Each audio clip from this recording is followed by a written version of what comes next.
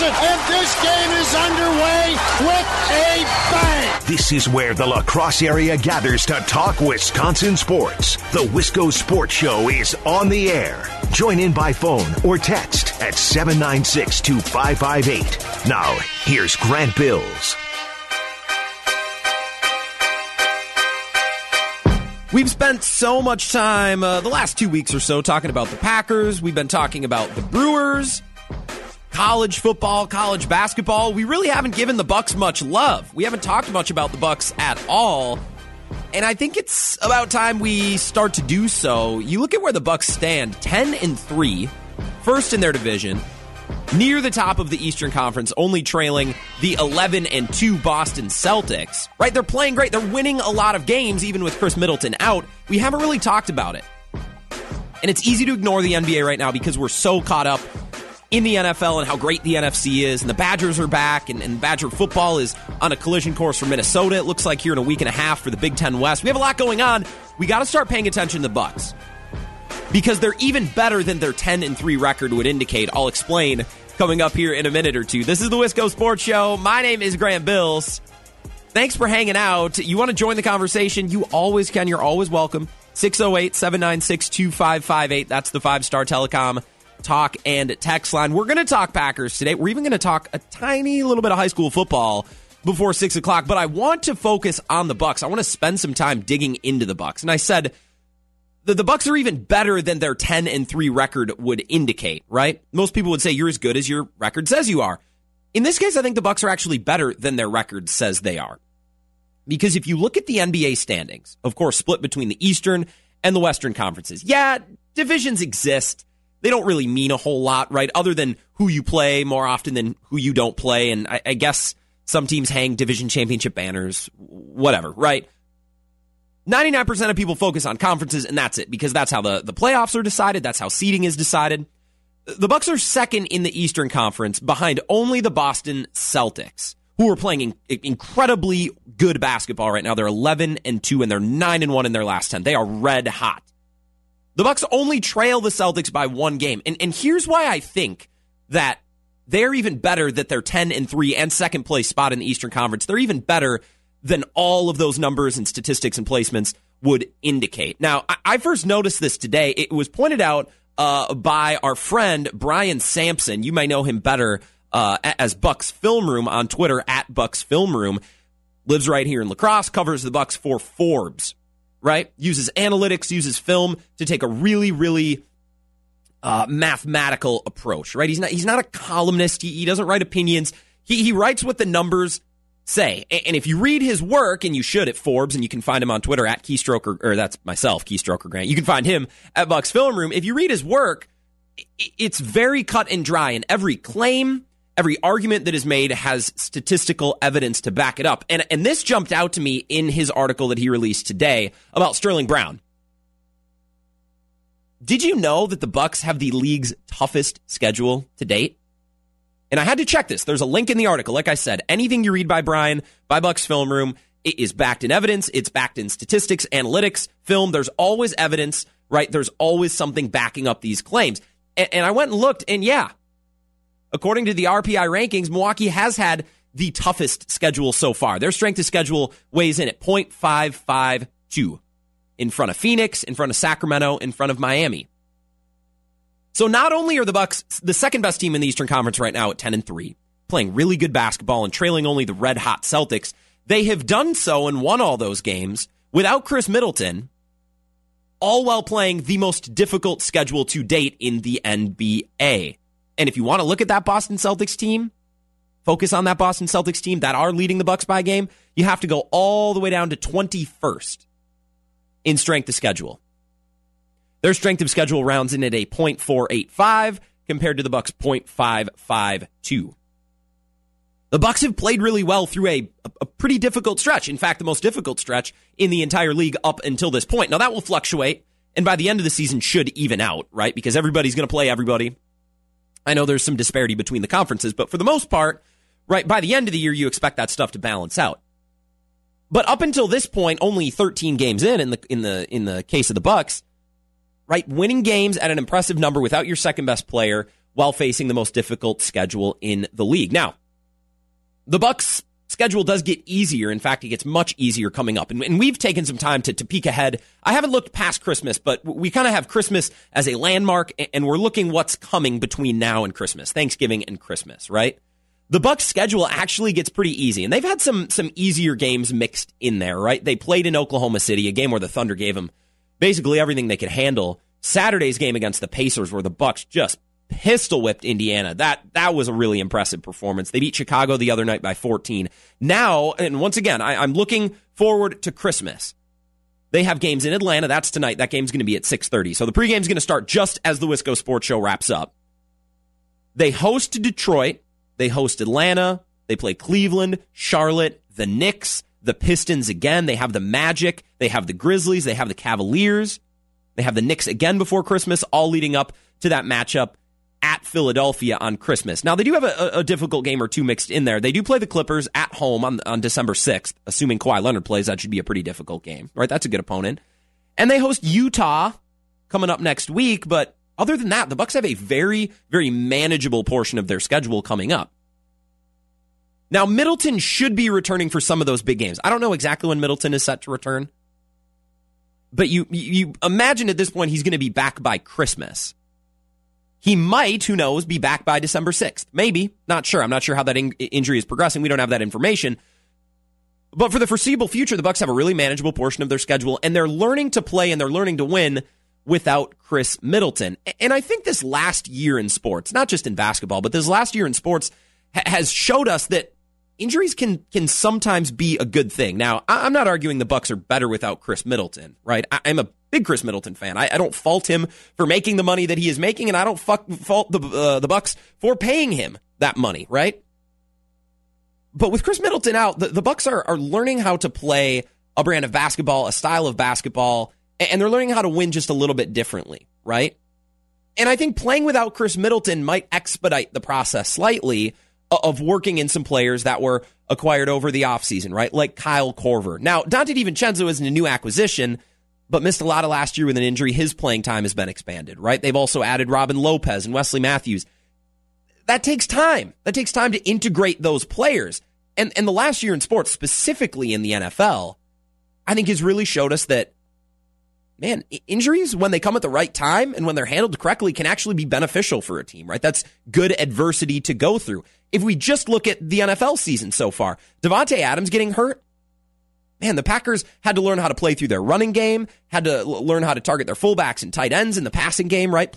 Obviously sometimes rely on their defense. Patrick Mahomes got hurt, and the Chiefs had to learn how to play through Matt Moore and involve Tyreek Hill in ways that are other than just huge deep shots, right? And I think you saw their defense improve a little bit, and Steve Spagnuolo have to kind of figure out how to coach differently because Pat Mahomes isn't in the game, right? Drew Brees missed a bunch of games, and look what the Saints did. They said, okay, we're going to focus on our running game. We're going to focus on our defense. So when Drew Brees comes back, his job's going to be easier, right? Because we've learned how to play and how to win differently. Christian Yelich injury is interesting. I think if Yelich gets hurt and comes back at some point, you could argue that the Brewers had to figure out ways to manufacture runs without their best hitter. Right now, Christian Yelich didn't come back, and I'm not arguing that the Brewers got better without Christian Yelich. But injuries, when they happen at the right time and in the right portion of the schedule, and in the Bucks' case, this is definitely a great time for Chris Middleton to get hurt, this portion of the schedule coming up. It forces a team to improve. It forces a team to learn how to utilize other players, and especially forces coaches to figure out how to utilize other players, right? And I think this is going to be a growing period for the Bucks. And then when Chris Middleton does come back, hopefully somewhere around December 6th, maybe for that Clippers game, but I got to imagine certainly he's back by Christmas. They play the Lakers on December 19th. Maybe that's a game Chris Middleton wants to be back for. But you got to think that Middleton's going to be back before some of those big games, and hopefully he is coming back to a Bucks team that has figured out a couple of things, right? Coach Bud has figured out how to use Dante DiVincenzo and Wesley Matthews, and the team only gets better, obviously, when Chris Middleton comes back. I want to continue this discussion. I want to continue talking Bucks.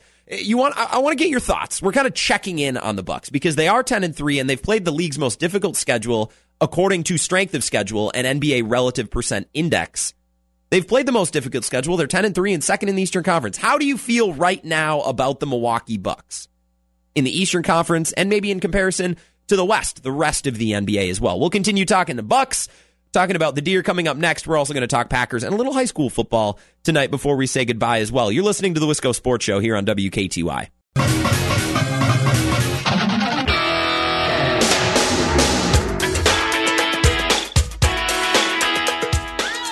This is the Wisco Sports Show here on WKTY. I am your host, Grant Bills. Hope you're having a great night. Thanks for being here. Thanks for hanging out. We're talking basketball. We're talking Bucks. And I started the show by saying, look, I don't think we're giving the Bucks enough credit. I don't think we're talking about the Bucks enough. And we've been so focused on the Packers, and we've talked Vikings and Bears as well. We've been talking about the Brewers and their new jerseys, and the Bucks have kind of fallen by the wayside. They're 10-3. They're second in the Eastern Conference. And as I said earlier, they are doing so despite playing the toughest schedule in the entire NBA. Yes, the NBA Relative Percent Index, calculating strength of schedule. All 30 teams, Milwaukee is one. And some of those Eastern Conference teams that they're competing with, specifically Boston, who is currently in first place, all the way down at 21st, Philadelphia at 19. So the Bucks' road is going to get easier for the next couple of weeks. Even without Chris Middleton, I expect the winning to continue, and I think they're going to get better as a team being forced to play without Chris Middleton. And we talked about that a little bit as well. If you want to join the conversation and talk Bucks, you certainly can. I'd love to have you. 608-796-2558. That's the 5-Star Telecom talk and text line. Do not forget, the Bucks do play tonight. They travel to Atlanta. That game starts at 6:30. So the pregame is going to start at exactly 6 o'clock with Ted Davis and Justin Garcia and the entire Bucks radio network. So you can just hold tight however you're listening right now and enjoy some Bucks basketball right after the Wisco Sports Show as well. Taking a peek ahead at their schedule, it is very manageable. Like, that strength of schedule is going to get easier. It's going to get better. They have the Hawks, the Blazers, Detroit. They host Utah, who's a good team, but don't have to travel out west to play them. Then they host Atlanta again. They get Cleveland, Charlotte, the Knicks, the Pistons. Look at those 4 teams in a row. Those 4 teams in a row. Cleveland, Charlotte, New York, and Detroit. Those are 4 of the worst teams in the NBA. Certainly 4 of the bottom dwellers in the Eastern Conference. And once again, just looking at the conference a little bit to try to paint the full picture. And it is split up by conferences, not like divisions in football, right? The Celtics are number 1 at 11-2. Then it goes Bucks 10-3, Miami 9-3, Toronto 9-4, Philly at 8-5. The Pacers at 8-6, and then starts to get into the weeds a little bit with sub 500 teams. The Magic, the Hornets, the Nets, the Hawks, the Pistons, the Cavs, the Bulls, the Knicks, the Wizards. There's some bad teams at the bottom of the Eastern Conference, and there's some bad teams at the bottom of the Western Conference too. Right now, last place in the West is the Golden State Warriors, which I don't think anybody predicted to start this season. Portland's been pretty bad as well. The Thunder have been bad. I think the Suns will drop down there as well. They're currently at 8th. I don't expect that to continue.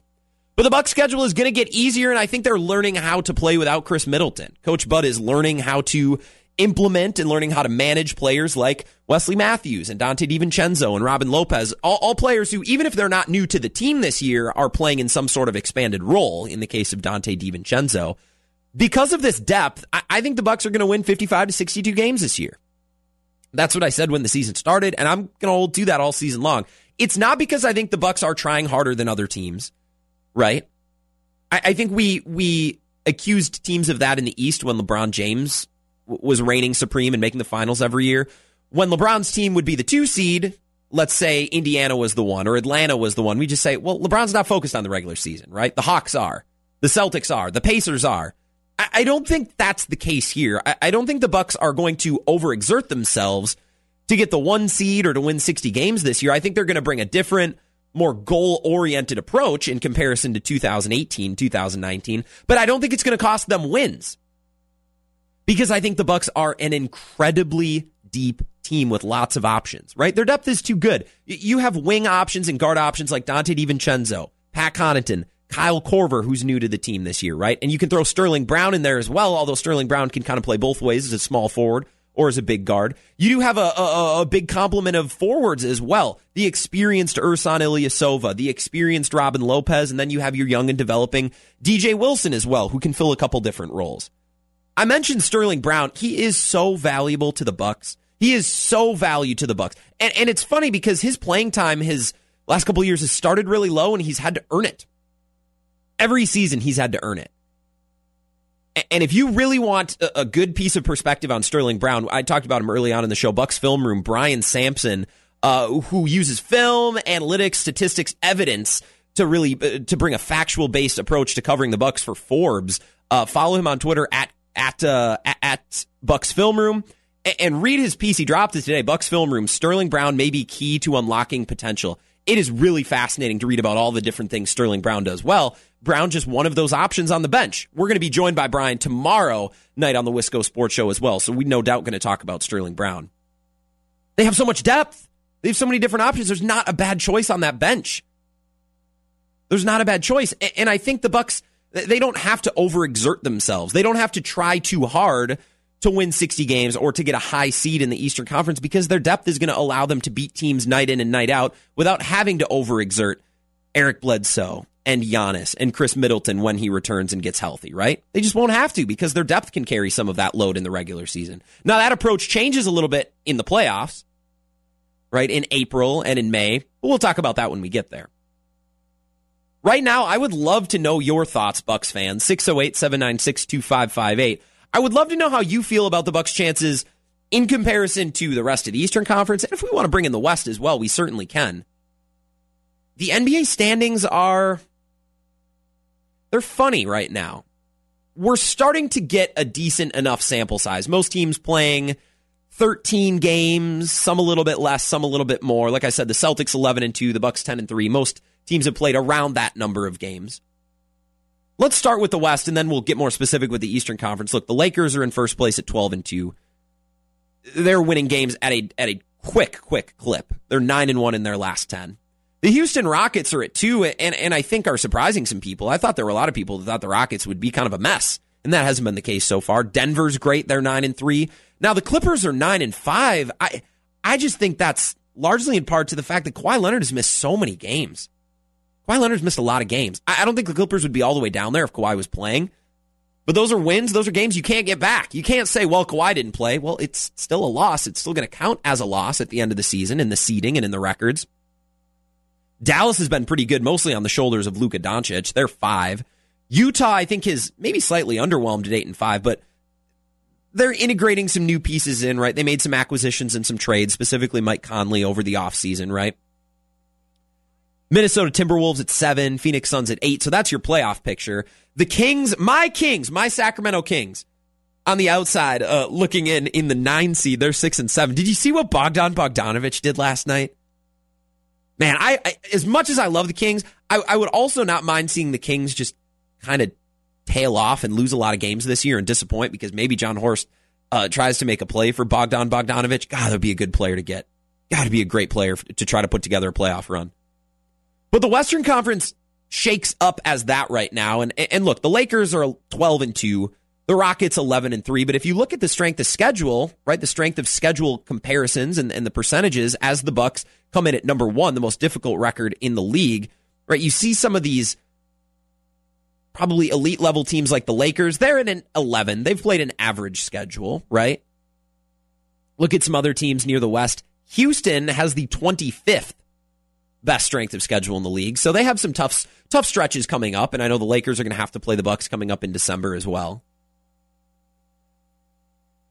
I don't know if I would take the Bucks to lose in a playoff series right now against teams other than the Lakers.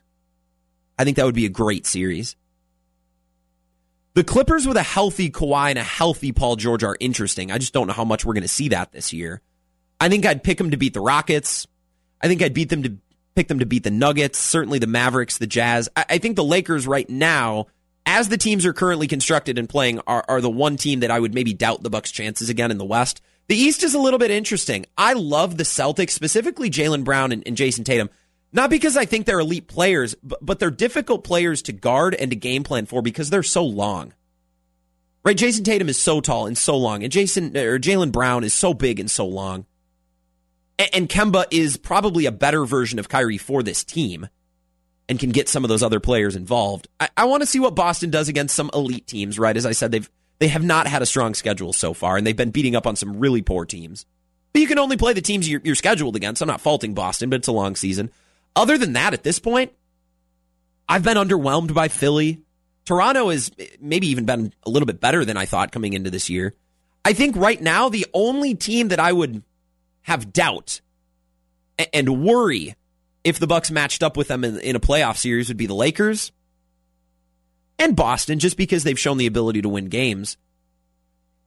Other than that, I think the Bucks have a great fighting chance against really any team in the league. And I think they have a great fighting chance against Boston and Los Angeles as well. But at this point in the season, the Lakers are looking like the best team in the West, maybe in the league. We'll see. It's a long season. And Boston looks really good. It looks like 2 years ago when Kyrie got hurt and Brad Stevens had that team rolling. It's just, I need to see it against some better teams.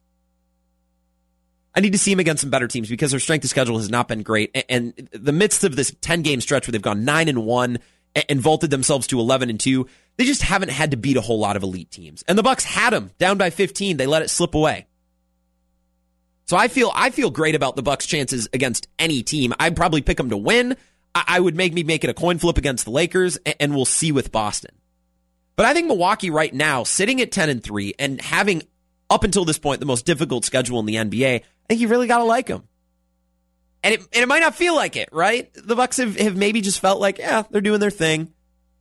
I don't know if we've paid enough attention to them, truly. I don't know if we have given them enough credit for what they've done, especially since Chris Middleton went down, which I think overall, and I've said this a couple times, I think it's going to be a growing experience for the Bucks that pays off in the long run, assuming he comes back and gets healthy. And that's the end of that, right? It's not a lingering injury. It's not a reoccurring injury. I think it makes the Bucks better in the long run. Strength of schedule is important, right? The time and place of these difficult games is important. The Bucks have a couple difficult ones, like the Clippers in early December, right? They play the Lakers and the Sixers both around Christmas, and those are going to be really, really telling games. I think how the Bucks fare in the bright lights against some of these elite teams, whereas the Bucks maybe this year so far have flown under the radar a little bit. For example, like Giannis the last 2 weeks has not won Player of the Week in the Eastern Conference. Vucevic has won it for the Magic, despite averaging like 10 fewer points and a couple fewer rebounds than Giannis. And it was Pascal Siakam 2 weeks ago. Like, I think the Bucks are slightly flying under the radar, and I'm okay with it because I want the Bucks to win a championship. I don't need the regular season recognition. I don't need the regular season awards. Although I think it's going to be Harden versus Giannis for the MVP this year, and I think it might be even better than it was last year, which is knowing these two players, I guess shouldn't be surprising, but is a scary thought to what those two players are doing both in the East and in the Western Conferences. We're going to continue to talk about the Bucks, and don't forget, 6:30 tip-off, they visit the Atlanta Hawks tonight, 6 o'clock pregame right when we wrap up. We do got to talk Packers as we're previewing what should be the biggest NFC matchup of the year to date, and it's going to be on Sunday Night Football this upcoming Sunday. Let's talk Packers against 49ers and continue a conversation we started yesterday. The biggest matchup of this game. It's not Aaron Rodgers versus Jimmy G. It's not LaFleur versus Shanahan. It's something a little bit less glamorous, but oh so important. We'll talk about that coming up next. You're listening to the Wisco Sports Show. Back in a moment here on WKTY.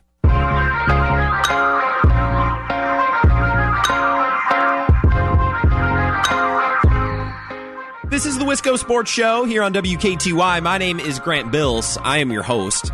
What's up? What's going on? Talking a lot of Bucks basketball, but I think it would be irresponsible. It would be negligent to not talk Packers, as I do truly think, trying to be unbiased, as a Packer fan, but also this year as what feels kind of like a reinvigorated football fan, the biggest matchup of the season to date coming up this Sunday night with the Packers and the 49ers on Sunday Night Football. And look, even if you're not a Packer fan, this game has major, major playoff implications, right?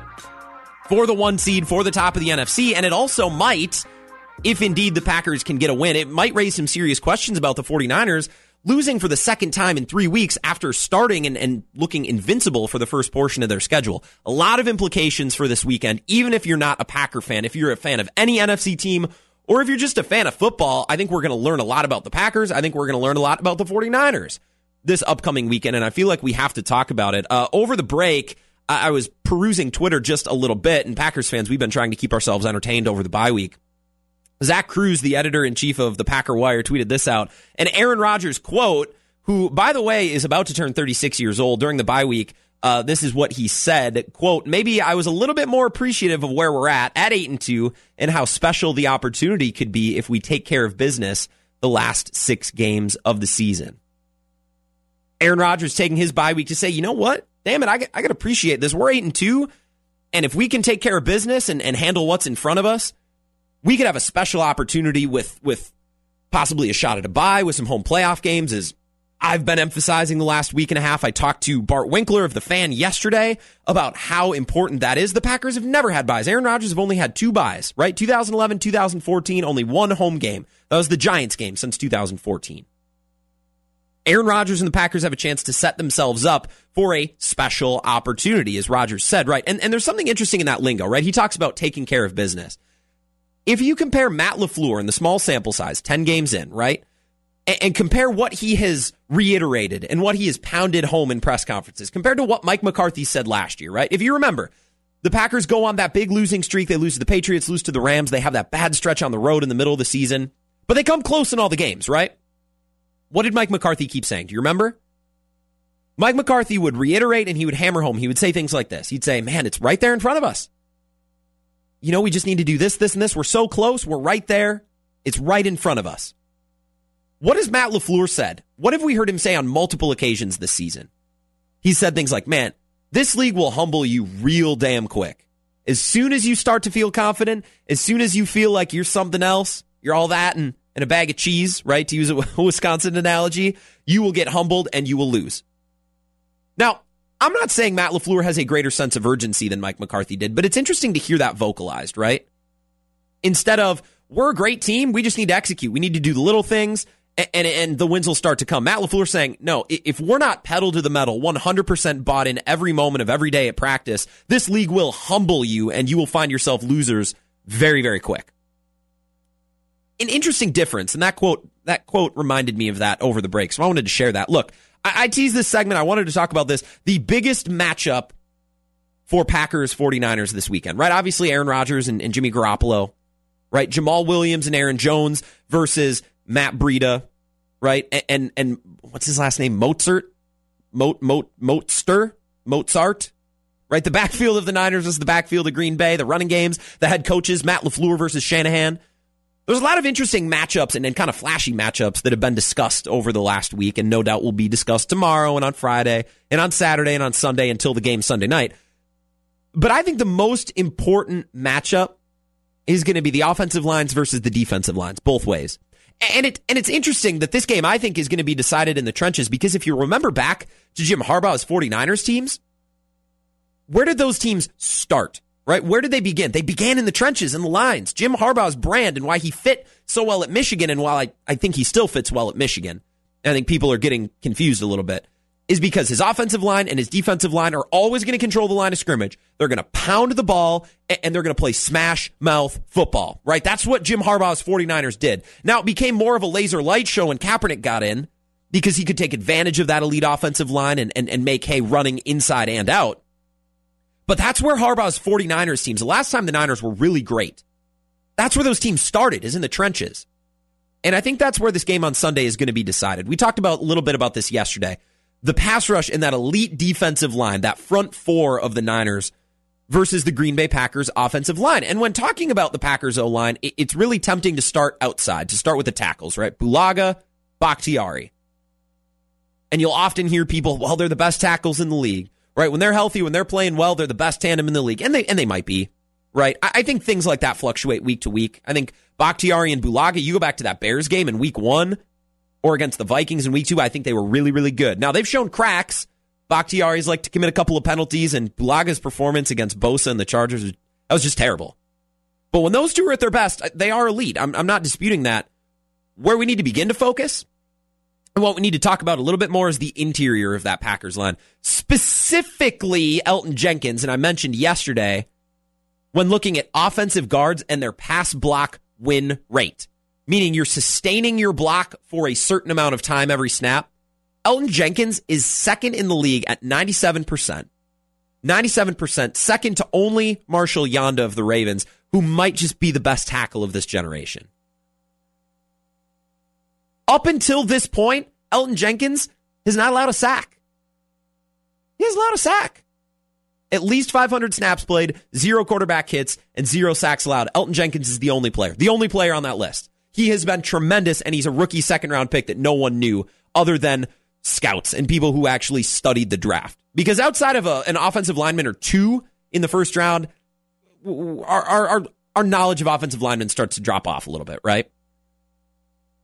Elgton Jenkins has been fantastic. And continuing to talk about the interior of that line, Corey Linsley's been tremendous. You looking at centers and pass block win rate, he is best in the league at 98%. And it's funny because you know who's second? J.C. Tretter, who used to be on the same offensive line with Corey Linsley, which I think speaks to the way that the Packers can draft and develop and coach up offensive linemen. Now, the Packers' offensive line still might not be good enough to go up and to match up against that San Francisco defensive line.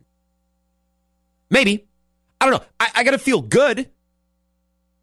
Maybe the Niners' defensive front is that great, right? And my concern about the Niners is I haven't seen them enough against elite competition. Saw them against the Niners, and their defensive line made plays, but not enough plays to just single-handedly win them a game like we have seen against some of their subpar opponents throughout the rest of the season, like maybe the Cardinals or like maybe Washington, right? Teams that they've feasted on, Tampa Bay. Teams that they really beat up on to advance to, what was it, 8-0 or 9-0? I don't remember when they got their first loss. Not important. I want to see that defensive line, right, with Nick Bosa and Solomon Thomas and Armstead. I want to see that defensive line match up with those players we just talked about, because the tackles are going to have a great game, but so are those interior players. Elgton Jenkins is going to have to continue. Corey Linsley's going to have to continue doing what they're doing.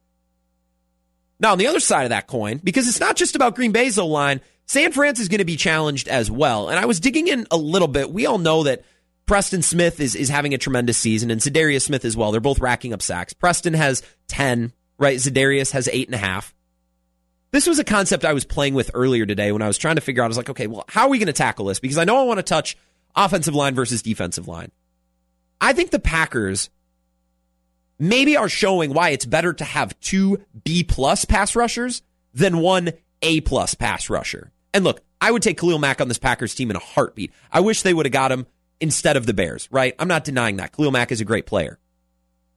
But when you have 1 elite pass rusher, 1 A-plus guy, the offense is going to do anything and everything in their power to take him out of the game. And we've seen that a little bit with Chicago. And in the last 4 games, Khalil Mack has 1 sack, only 4 quarterback hits, 0 forced fumbles. And that's due to in part with how much attention he's getting, and Leonard Floyd and hasn't been able to get home, and Akeem Hicks has been out. So I'm not blaming Khalil Mack, but the Packers have developed this concept in the front of their defense where Preston and Za'Darius can come from different angles. They can come from different positions. That's part of the reason why they cut bait with Mike Daniels in favor for a guy like Preston or Za'Darius Smith, because they're versatile. Za'Darius Smith can line up on the inside. Preston Smith can line up on the inside because they're big, they're long, they're strong. They're not a one-trick pony, maybe limited run-stuffing player like Mike Daniels, as good as he is in that one role. Having 2 B-plus pass rushers instead of 1 A-plus gives you a little bit of flexibility. You can scoot guys around, line them up in different places. And it hasn't affected their individual production, right? Preston Smith has 10 tackles, or 10 sacks already. Za'Darius Smith has 8.5. And pressures are super important as well. Not just the number of pressures, but the rate at which they are pressuring the quarterback. And while we're looking at rankings in the NFL, let's look at top 10 defensive end / outside linebacker pass rush win rate. TJ Watt's best in the league. Robert Quinn's up there. Takaris McKinley, Tack McKinley with the Falcons, right? 4th in the league is Preston Smith, pressuring the quarterback and winning their pass rush 27% of the time. Za'Darius Smith is 9th at 25%. I think it really, really speaks to the strength of the Packers defense to have 2 pass rushers who get by their blocker and win the play about 25 to 30% of the time. You only got to worry about 1 guy? Okay, well, now we can scheme for it a little bit. If there's 2, makes it a little bit more difficult. And you know why I think this is such a big deal? Not specifically just talking about sacks, although those are meaningful, but looking at pressure rate. Preston Smith, 27, Za'Darius Smith at 25.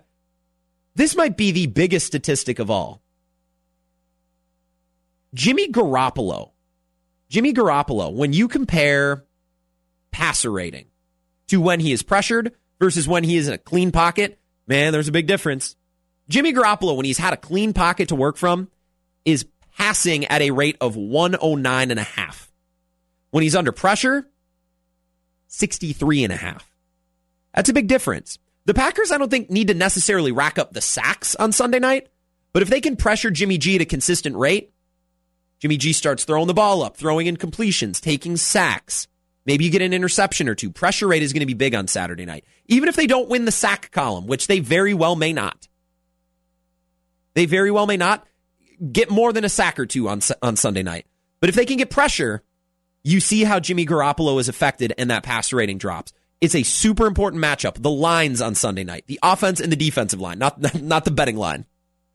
That's going to decide this game. Not the young head coaches, not the quarterbacks, but the offensive and defensive lines, the trenches. That's what's going to decide the game on Sunday night. There are not only football games on Sunday night this weekend, of course, state championship football on Thursday and Friday night. A big piece of news today that was being talked about. I heard it on morning shows. I don't know if Dave and Scrady covered it. I know Bill Michaels talked about it in the afternoon. Did you see what they're implementing for state championship games at Camp Randall this week? Let's talk about that. We'll wrap up the Wisco Sports Show. Go right into the Bucs pregame with the Bucs Radio Network coming up next here on WKTY.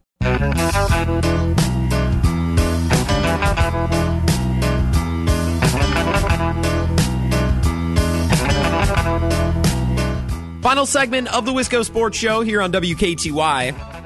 I am your host, Grant Bills. Don't forget, coming up in 7 minutes exactly, the Bucs pregame is going to get started.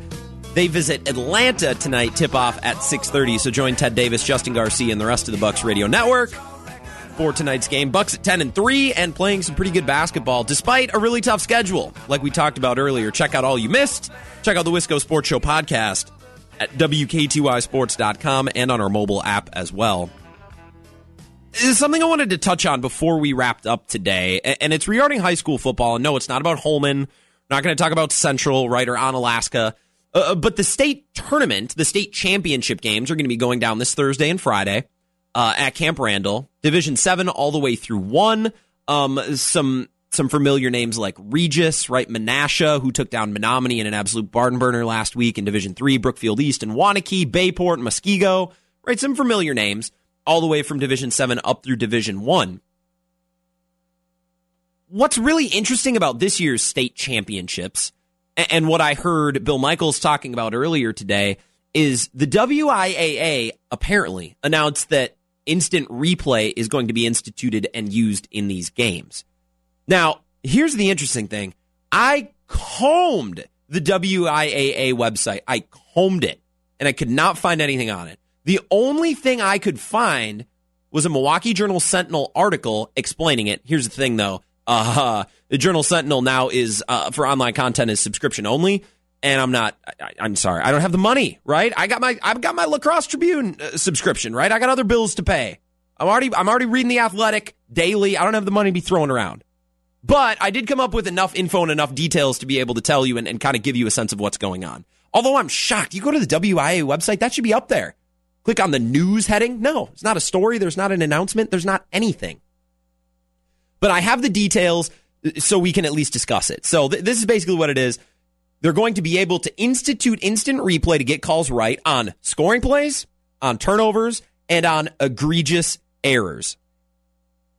Now, you might be sitting there and saying, but Grant, what constitutes an egregious error? I have no clue.